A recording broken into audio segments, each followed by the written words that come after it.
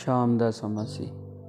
ਤਿੰਨ ਦੋਸਤ ਚਾਹ ਦੀ ਦੁਕਾਨ 'ਤੇ ਬੈਠੇ ਗੱਪਾਂ ਮਾਰ ਰਹੇ ਸੀ। ਇੱਕ ਦਾ ਨਾਮ ਅੰਬਰ, ਇੱਕ ਅਵਿਨਾਸ਼ ਅਤੇ ਤੀਜਾ ਸੀ ਕਰਨ। ਕਰਨ ਅੱਜ ਥੋੜ੍ਹਾ ਉਦਾਸ ਜਿਹਾ ਲੱਗ ਰਿਹਾ ਸੀ।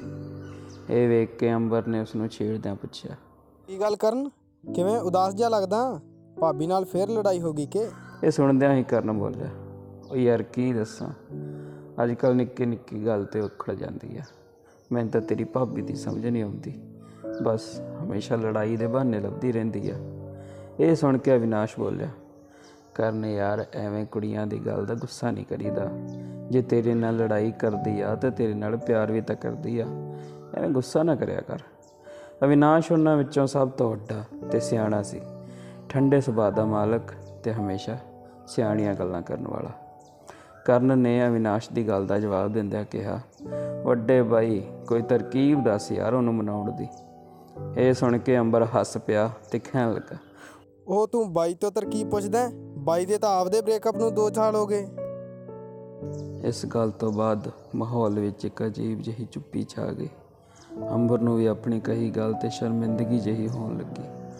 ਕਰਨ ਨੇ ਅੰਬਰ ਵੱਲ ਇੱਕ ਘੂਰਦੀ ਨਿਗਾਹ ਵੇਖ ਕੇ ਚੁੱਪੀ ਨੂੰ ਤੋੜਦਿਆਂ ਹੋਇਆ ਬੋਲਿਆ, ਬਾਈ ਅੰਬਰ ਦੀ ਗੱਲ ਦਾ ਗੁੱਸਾ ਨਾ ਕਰੀ, ਇਹ ਤਾਂ ਪਾਗਲ ਆ, ਐਵੇਂ ਮੂੰਹ ਹੀ ਬਕੀ ਜਾਂਦਾ।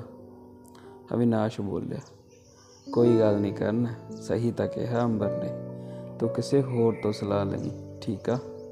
ਅਵਿਨਾਸ਼ ਨੇ ਹੱਸਦੇ ਹੋਏ ਕਿਹਾ, ਪਰ ਉਸਦੇ ਇਸ ਨਕਲੀ ਹਾਸੇ ਦੇ ਪਿੱਛੇ ਛੁਪੇ ਹੋਏ ਦਰਦ ਦੀ ਤਸਵੀਰ ਉਸਦੀਆਂ ਅੱਖਾਂ ਵਿੱਚੋਂ ਦਿਸ ਰਹੀ ਸੀ। ਅੰਬਰ ਨੇ ਫਿਰ ਕਿਹਾ, ਬਾਈ ਯਾਰ ਮੈਨੂੰ ਮਾਫ਼ ਕਰੀ, ਮੇਰੀ ਗੱਲ ਦਾ ਉਹ ਮਤਲਬ ਨਹੀਂ ਸੀ।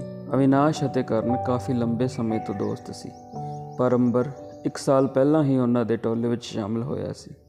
ਉਹਨੂੰ ਇਹ ਤਾਂ ਪਤਾ ਸੀ ਕਿ ਅਵਿਨਾਸ਼ ਦਾ ਬ੍ਰੇਕਅਪ 2 ਸਾਲ ਪਹਿਲਾਂ ਹੋ ਗਿਆ ਸੀ, ਪਰ ਅਵਿਨਾਸ਼ ਦੀ ਕਹਾਣੀ ਬਾਰੇ ਹਾਲੇ ਉਹਨੂੰ ਪਤਾ ਨਹੀਂ ਸੀ।